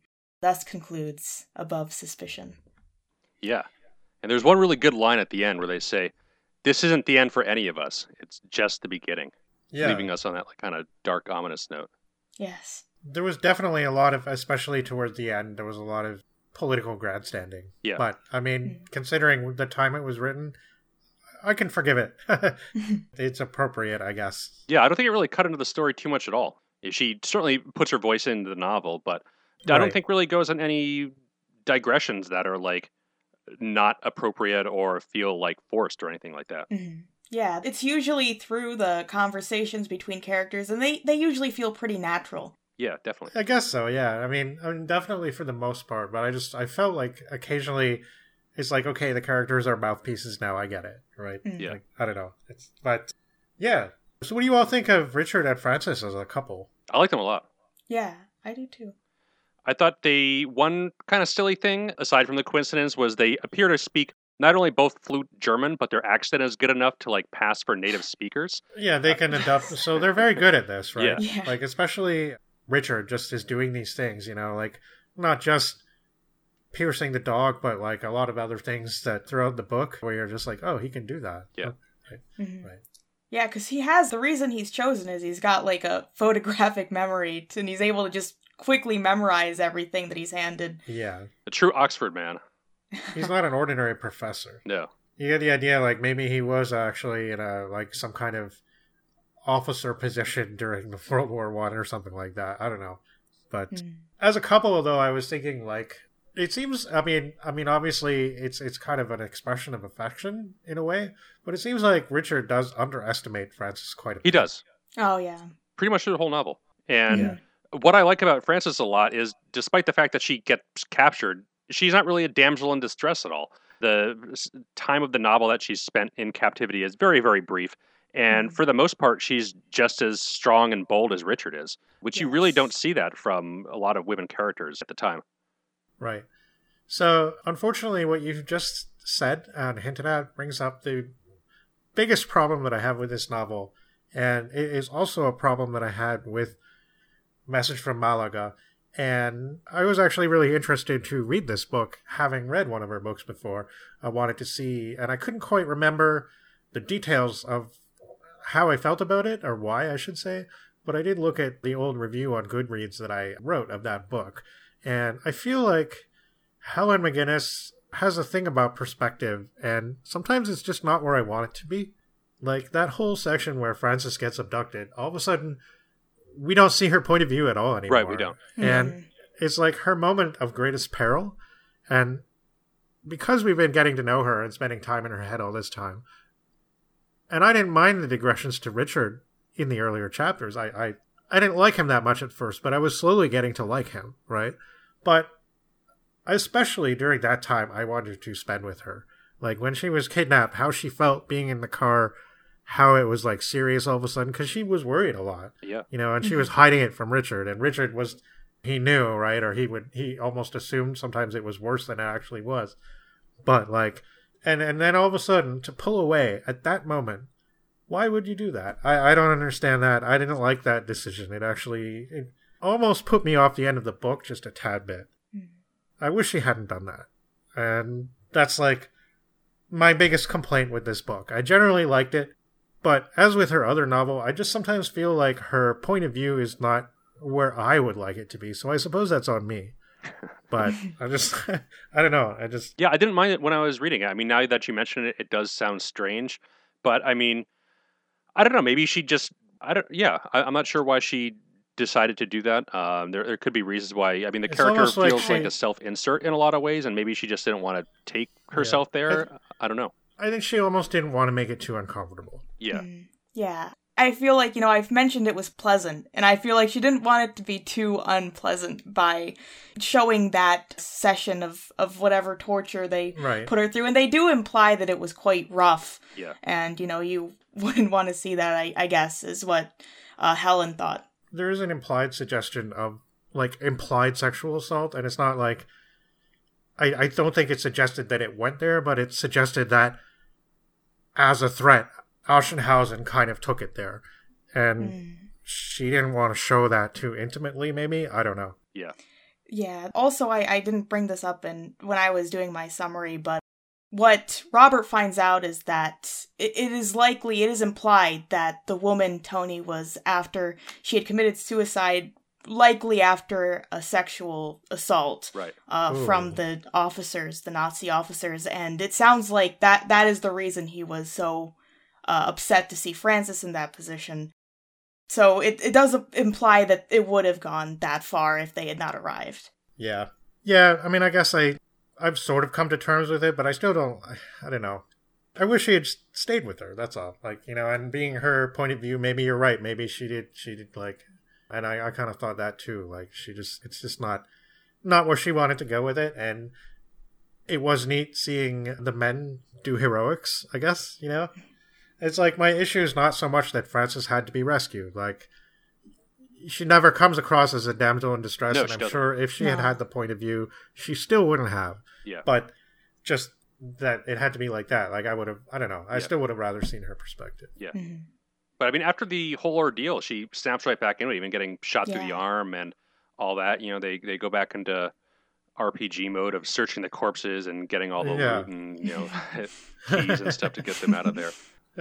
Yeah. I think Frances's portrayal is pretty realistic because there are definitely moments when she is very shaken by what has happened, and obviously there are quite a few things that happen that are quite gruesome that she has to witness, and she reacts to them, but she doesn't overreact, and she isn't like punished for reacting to them, I don't think. Yeah. No, yeah. And Richard keeps thinking she's gonna like mess up and give them away or something like that. Like that whole thing with the piano. And he's like, oh, no, she's not going to. No, please. And, then she does something really cool. Yeah. And he's like impressed, And it's like, oh, this is why I love her, right? Yeah. Later on, he's like, I could have killed you. Yeah. I guess that was pretty adorable, actually. And it really does feel like they got through all this together. Like, I don't think Richard could have done it on his own. Yeah. So though there's a lot of like stiff upper lip kind of British stuff, there's also some really good asides that like just I guess come out of Helen's own perspective and sort of puts them in Frances's mind. Usually it's things like I liked early on, I wrote this down, I didn't exactly quote it, but she talks about people with guilty consciences developing Persecution Mania. And, of course, the phrase Persecution Mania called up Sodom's 1987 album. But it was still a really cool observation, I thought. And it's true. And it's just talking about how, like, Germans were all persuaded to feel like, oh, you know, the whole world is against us, and, like, they're all trying to bring us down and stuff like that, right? I mean, it's a commonly used tactic, and I think it's kind of deliberate. I mean, it inspires a certain feeling in people, some kind of innate sense that you need to fight back for survival, and fear is a really good motivator to get people to do horrible things. Yeah, definitely. And there's a lot of that throughout the book, and we see the kind of manipulation that's going on. Yeah. I mean, they make it clear that there's propaganda everywhere, and it's lies and disinformation. So I think there's some other funny things that I wanted to point out, though. I think it's Van Cortlandt's observation of the difference between British and American people. He says when an Englishman tells a joke, he looks like he doesn't expect anyone to laugh. And that's part of the joke. Yeah. That dry English humor. Yeah, very much so. Yeah. Van Cortlandt, I thought he was an agent of some kind. I thought he was definitely a spy. Like, I didn't think he was an enemy. Like, I never thought... Although the possibility of some betrayal in the book, like that might happen, did sort of come into my mind. I didn't think that he was like a German spy or something with that slightly, well, I guess more of a Dutch sounding name. But I thought that he would at least be like somehow placed highly in American intelligence or something, because he was just so resourceful and he was always showing up, like all the time, wherever they were before they became friends. Yeah, I wasn't sure where they were going to take the character. Yeah, they never really went there with him, I don't think. Yeah, I did think when they met in the museum, I had initially a feeling that he would be some sort of spy that was sort of in on it, maybe, but that turned out not to be the case. Yeah, she does this thing with tension, too, that I'm not sure that I always, like... She makes things seem to be, like, really serious, like something really bad is going to happen, and then it just doesn't. Like, it's just sort of anticlimactic almost, a little bit. Yeah, I mean, not a lot of action happens in the book until, like, more or less the last quarter or so is when stuff really starts to get going with conflicts and being in physical danger and all that. It's a lot of buildup, and I think it pays off in the end. Yeah, I was also reminded of just the way she talked about people being, I guess, radicalized, especially Germans. Right. It kind of seemed very like, you know, it's like we haven't changed very much. No. You know, it kind of reminded me of recent things and how, like, all this emphasis is on how people can be swayed by, like, hanging out too much on certain online forums or something like that, you know, getting over-politicized, like, the wrong way. Yeah. I mean, people are people, and, I mean, World War II is still within living memory of some people, but, I mean, if you read Thucydides, the way he talks about the demagogue Cleon, it's very, very much more of the same stuff, and that was 2,500 years ago. So technologies around us might change, but people as people, I don't know how much they change over time. It seems to be a lot of the same character traits and weaknesses throughout history. Yeah. We don't seem to learn collectively, I guess, from better examples on a regular basis. Right. So things happen, So yeah, Mr. Smith, that was a little bit anticlimactic as well. Like, he just kind of showed up and put on some makeup and then disappeared. Like, all that for him. And to be fair, I think Helen was even a little bit like that. Like Richard made some comment, or I think it was, maybe it wasn't Richard. It was probably Van Cortlandt, actually, because it seems like something he would say. You know, it's kind of like, what? That guy? Really? That's what all this was about? So I think she knew. I think that she knew that it was a little bit, but the book isn't quite. It's not quite late enough in time for it to be cynical about the whole, like, spy thing. No, it's not. The whole agent business. Yeah.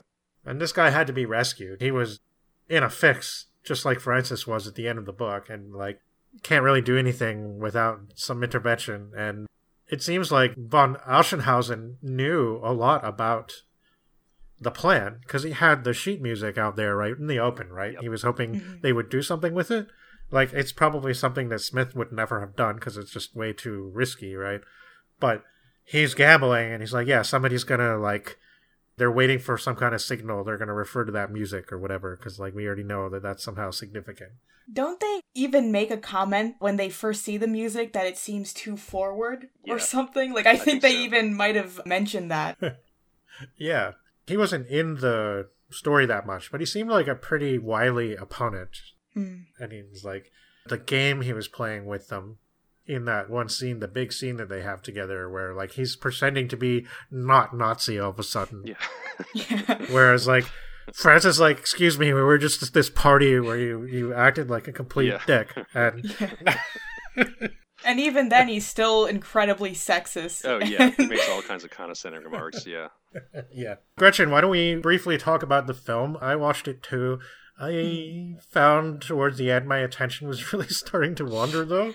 So, I don't know, maybe if you want, just give your general thoughts about how you felt about it. Yeah, I feel there were quite a few differences. I will say that. They do change quite a bit of things in it, which I thought it was interesting to see how they would tackle it. I thought most of the changes they made did make sense.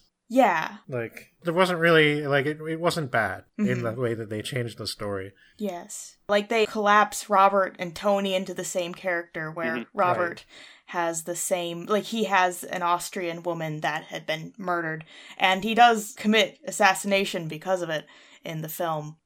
And the other thing I wanted to say about that was that he also dies in the end, where he ends up being shot instead of Francis. Francis is not hurt at all, but Robert is shot and killed, and they have to leave him. I wonder if that was like a Hays Code type thing Yeah, I was thinking that maybe because he did commit murder early on, they had to kill him. And even also, if it was a Nazi. Yeah, I mean, you also don't really see women getting shot too much, I don't think, in some of those movies. No, that's interesting. I guess I missed that. See, at a certain point, I was with it, like, for the first half, and then maybe a little bit more, and then I just kind of like, I'm not really, I wasn't really enjoying it that much, even though, like, it seemed like it was a good, interesting new version of the story. But I think it was just probably the mood I was in or whatever. Yeah, I still want to check it out, but unfortunately real life got in the way last night and I had to do other stuff. They also do collapse some things, obviously, to make it quicker. Right. One thing that I did kind of enjoy a little bit more than the book is in the book when Robert is trying to figure out where Francis is in Dreikirchen, he has to go to the tourist office because he hears the first part of the name of where she's going, but the person who's saying it gets cut off. So he has to go and subtly ask about it. Yeah. And they just cut that out immediately. They just have the person say the full name, which makes it much easier. Yeah. There's no, like, sneaking around. That was really subtle in the book. I actually enjoyed that quite a bit. I should kind of meant to comment on that the way that Richard kind of found to get around things, like, that didn't quite go as expected. The ways he did that were often really good. And again, like, it was kind of like, wow, he's really good at this already, but, like, it was cool to see at the same time. And yeah, Joan Crawford plays Frances in the film. Yeah, they're both Americans in the film, right? Yes. Richard is very American. He's not. I had a little trouble getting used to that. It wasn't quite how I pictured Richard. He still attended Oxford, though. Yeah, right, of course. Yeah. I'm not sure if I've ever seen the actor in anything else. Fred McMurray, I believe, is his name. I'm not sure. I feel like the name is familiar, but I'm not sure if I have seen any films with him. Wikipedia says Double Indemnity, which I saw a long time ago. Okay, yeah, I've seen that too. I like that movie a lot. Yes. That brings together William Faulkner and Lee Brackett. Yeah. Yeah, both worked on the script at various times, so kind of a cool connection there. We'll be doing her later on, maybe when we talk about Planet Stories and such like. I don't think we'll be able to shoehorn Faulkner into the podcast, though. I'd really like an excuse to do so. Yeah. Gretchen, you're reading Light in August now, right? It's so yes, good. Yes. I haven't had the chance to read too much yet, but I really enjoy it so far. Yeah, that's one of the best ones he's done. I haven't read it. Because I read As I Lay Dying for the second time this last semester, and I love that book, and so I thought I should check out more Faulkner. Yeah, that one and Absalom are, like, really, really good, and they're, like, really dark, too. I'm looking forward to delving more into that. Yeah. For sure. Yeah, definitely recommended. Yes. So yeah, also this novel, Above Suspicion, I would recommend overall. Not science fiction in the least, but we wanted to read this one for an example of your typical spy novel. And if we're going to read a spy novel, we might as well read one that got a lot of good reviews and has some interesting characters. Yes, So agreed. I think we're going to move on into a little bit more science fiction-y territory in the 3 remaining stories we're doing tonight.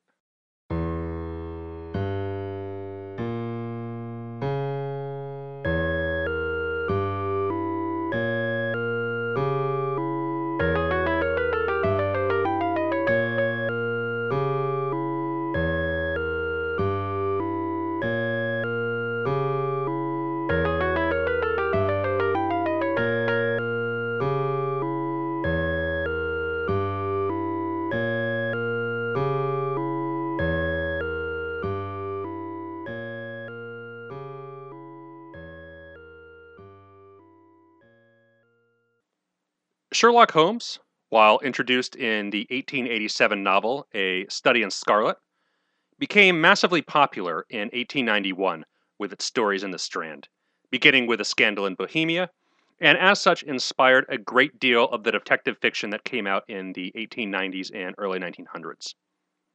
Kate Morrison, in her book Morality and the Law in British Detective and Spy Fiction from 1880 to 1920, details a lot of this stuff, and one interesting point she emphasizes that Sherlock Holmes is an amateur detective versus a professional detective. After Sherlock Holmes's quote-unquote death in 1893, the Strand needed a slot to replace one of its most important heroes. And the one they chose, Arthur Morrison's Martin Hewitt series, was an example of this kind of professional detective-type character.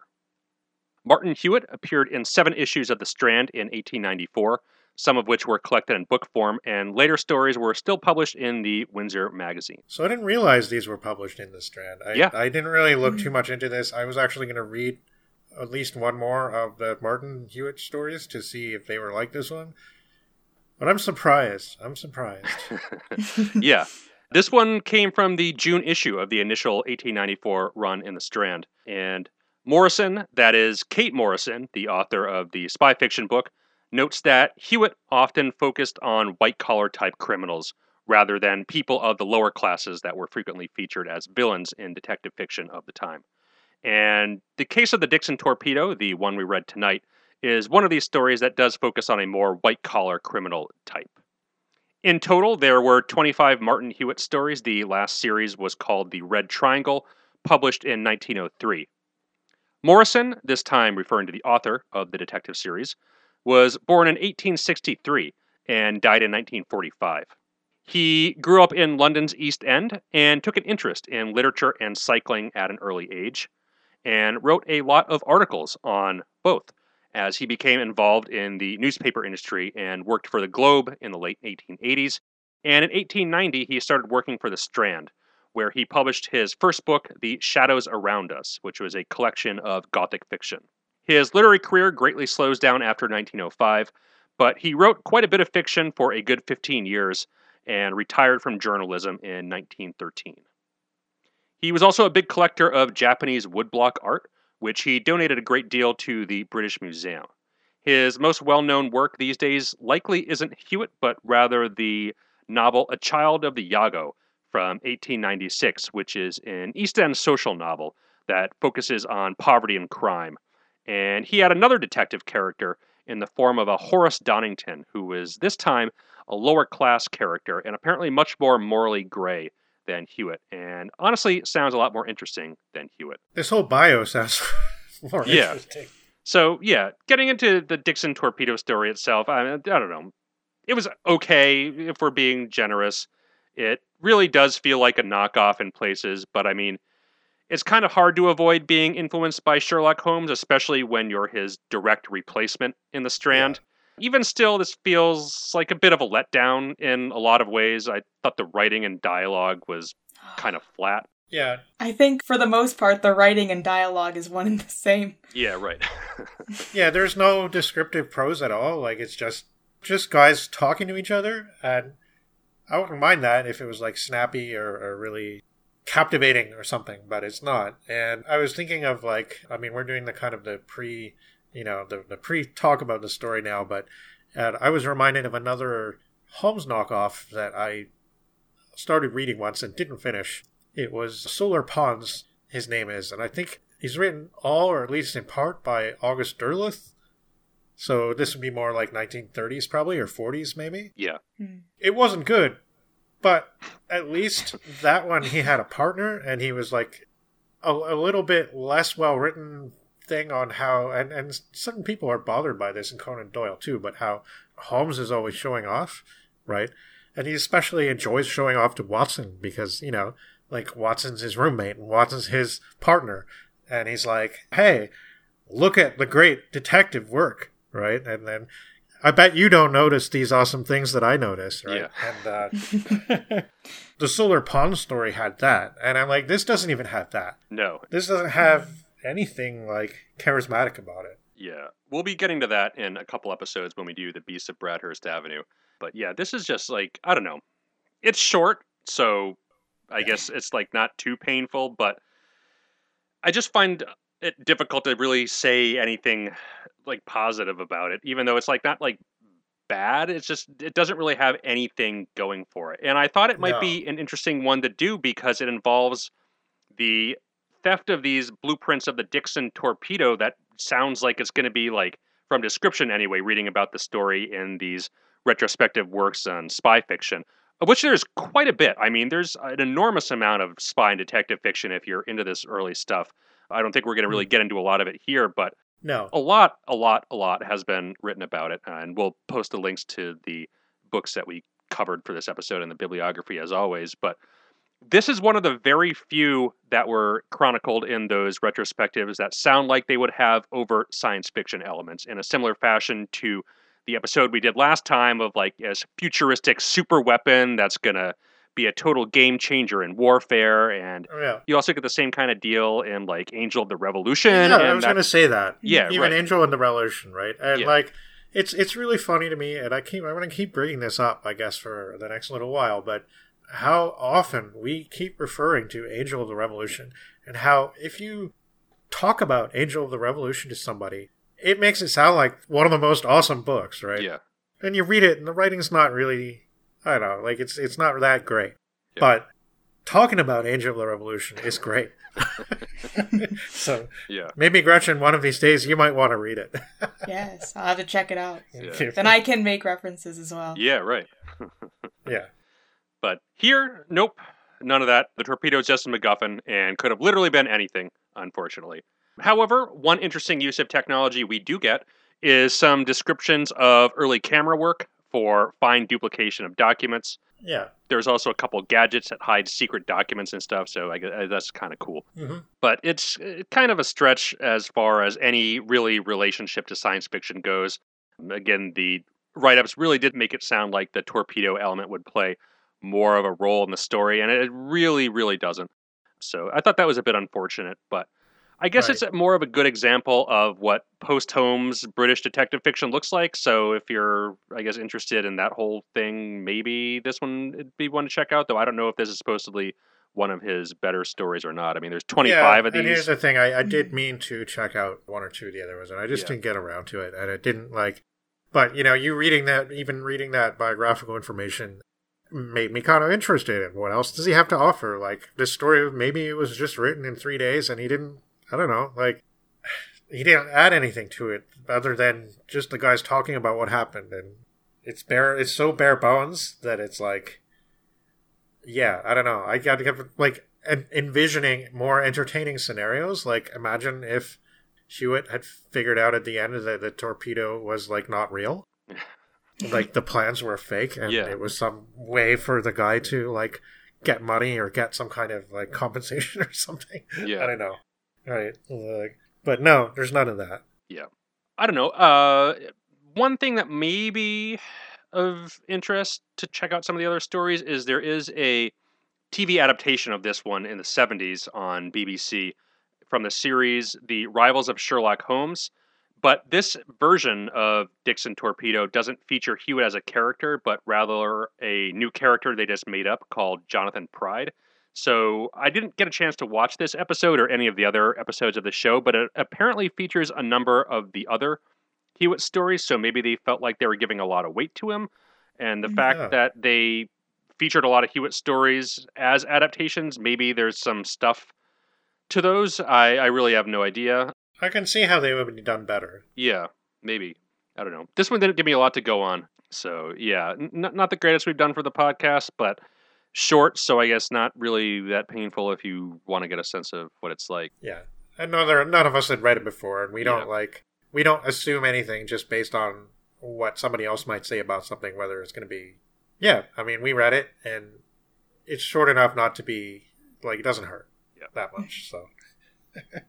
Yeah. Yeah, it's short. I was able to read it, and it only takes about a half hour, less than that to read, and it's not painful if you just want to read it and see what the rivals of Sherlock Holmes are like. Yeah. So it does have a MacGuffin, and... Sorry, I stole your word there. So it has a MacGuffin, and interestingly, it's almost the exact same thing that was in the film version of the novel we just did, Above Suspicion. In this case, it's Torpedo. I think in the film, it's not clear. I think it's only mentioned like once. I think it's like underwater mines. Yeah, I remember that it was, I thought they were saying it was like taking down submarines with magnetism or something like that. Oh, cool. But it's mentioned once, and they don't bring it up again after that. Right. And it's just something that I guess the screenwriter kind of thought that McGinnis didn't really give a good enough reason for like them to be wanting this guy out of the country, maybe. It's like, no, he has the plans to this special thing, and that's why. Right, okay. Yeah. Right. Yeah, no, she doesn't really mention, I mean, aside from the fact that he got into like hot water with the Nazis, anything in particularly egregious he had done, like stealing, anything like that. Yeah. No, that's interesting though, and kind of a creative use of engineering and physics that was going on at the time. Because the film wasn't too far after the novel, right? It was 1943? 44? Yes, 43. Yeah, no, very interesting. All right, so I guess with that, we're going to get into the spoiler summary of this one. So if for whatever reason you don't want to be spoiled by this, skip ahead or whatever. So we did it for you, so you don't have to. The nature of Martin Hewitt's work, he's privy to certain kinds of information, and he notices a trend of criminals getting caught by doing something outside of their league of criminality. And one such case is going to be related to us, which is that of Mirsky, the Russian forger. So this tale starts off with Hewitt being in his office, and he admits an F. Graham Dixon, who tells him about his own invention, which is a new locomotive torpedo that is much faster and much more accurate than any current torpedo in existence. And that's about all we get on the torpedo. But the blueprints have been stolen out of his house, and there are no suspects, and nothing has been observed. Hewitt's been commissioned to retrieve them, and Hewitt asks about Dixon's two assistants, Worsfold and Ritter, who Dixon cannot reasonably suspect. He provides Hewitt a drawing of his office suites, but no clues seem to turn up. Hewitt says that the likely thief would be trying to sell this to a government, and a simple description would be inadequate, as he would have to provide the drawings, which Dixon says are incredibly complex. A strange man comes in and asks to see Dixon, saying he must see him at once, that he has some very important steam packing to show him. The man, Hunter, had been there previously to call, and he speaks with a strange accent, not German or French, but after he leaves, Hewitt tells Dixon to question his draftsman himself. The reason will be clear to him in a few minutes. A few minutes later, and Hewitt has the missing blueprints in hand. And Hewitt knows that they have been copied, photographed, perhaps, as it would take days to redraw them by hand. Hewitt tells Dixon Ritter the tracer is the traitor in this case and demands to see him. When Ritter is admitted, Hewitt tells him that his relations with Hunter are well known, and Ritter immediately breaks down, says he only hid the drawings and can go get them if he wishes. He goes to get them, but obviously can't find them and returns quite sullen, and Hewitt tells him that if he doesn't give up information on Hunter, he'll be going right to jail. He makes Ritter write to Hunter, scheduling a meeting at 6 o'clock, providing his address. Hewitt takes this letter and uses that address to possibly gain entrance and destroy any negatives made from the blueprints. At 6, Hewitt returns to Dixon, glass plate negatives in hand, and tells Dixon the letter was never delivered and relates the story. Inquiring after Hunter's apartment, Hewitt learns his name is Mirsky, and he knocks on his apartment door. He hears some scuttling, and Mirsky answers, and Hewitt says that he is to deliver a letter to Mirsky, which causes him to run downstairs with the package he was carrying. This gives Hewitt an opportunity to search his apartment, and he easily finds the dark room and the negatives. He then locks Mirsky out, who returns, pounding on the door, starts cursing in Russian. Meanwhile, Hewitt starts destroying his negatives. He finds a negative for a 20-ruble bill, and this is pretty clear evidence that he's a forger, which he can bring to the police, so he looks for more forging equipment. While he's doing this, he sees Mirsky peering through the window, and through his barber friend gets a message to Scotland Yard, who are very interested in the forging stuff. He doesn't mention anything about the torpedo business and believes that Mirsky thought the important letter Hewitt had was from the Russian embassy. Hewitt cracked the case by observing Mirsky's visit to the office. He had brought in a different umbrella than he left with, the tube, of course, being hollow and able to contain the blueprints. Ritter gets fired, Mirsky gets caught and extradited back to Russia. Another case is solved for Hewitt, and Hewitt's left wondering if it would have been more profitable to have not gone to the forging business at all, but rather have stayed with the torpedo, selling secrets to governments. So that's the story. B-grade Sherlock Holmes, if we're being generous. Yeah. Yeah, Sherlock Holmes, it's not. No. Conan Doyle, it's not. So, I mean, I guess more could have been made of it, or they could have, I don't know. There's just too much telling. There's just not enough description, not enough, like, actually seeing events transpire as they are. Not very inspired, I thought. Yes. Reading it, you'll have, like, 4 long paragraphs in a row of Hewitt describing what he did, and then the other man asking another thing, and then another couple of paragraphs saying what he did. We don't really see him do any of the things that he's telling. It says it feels very stagey, more so than a detective story really should be. Yeah.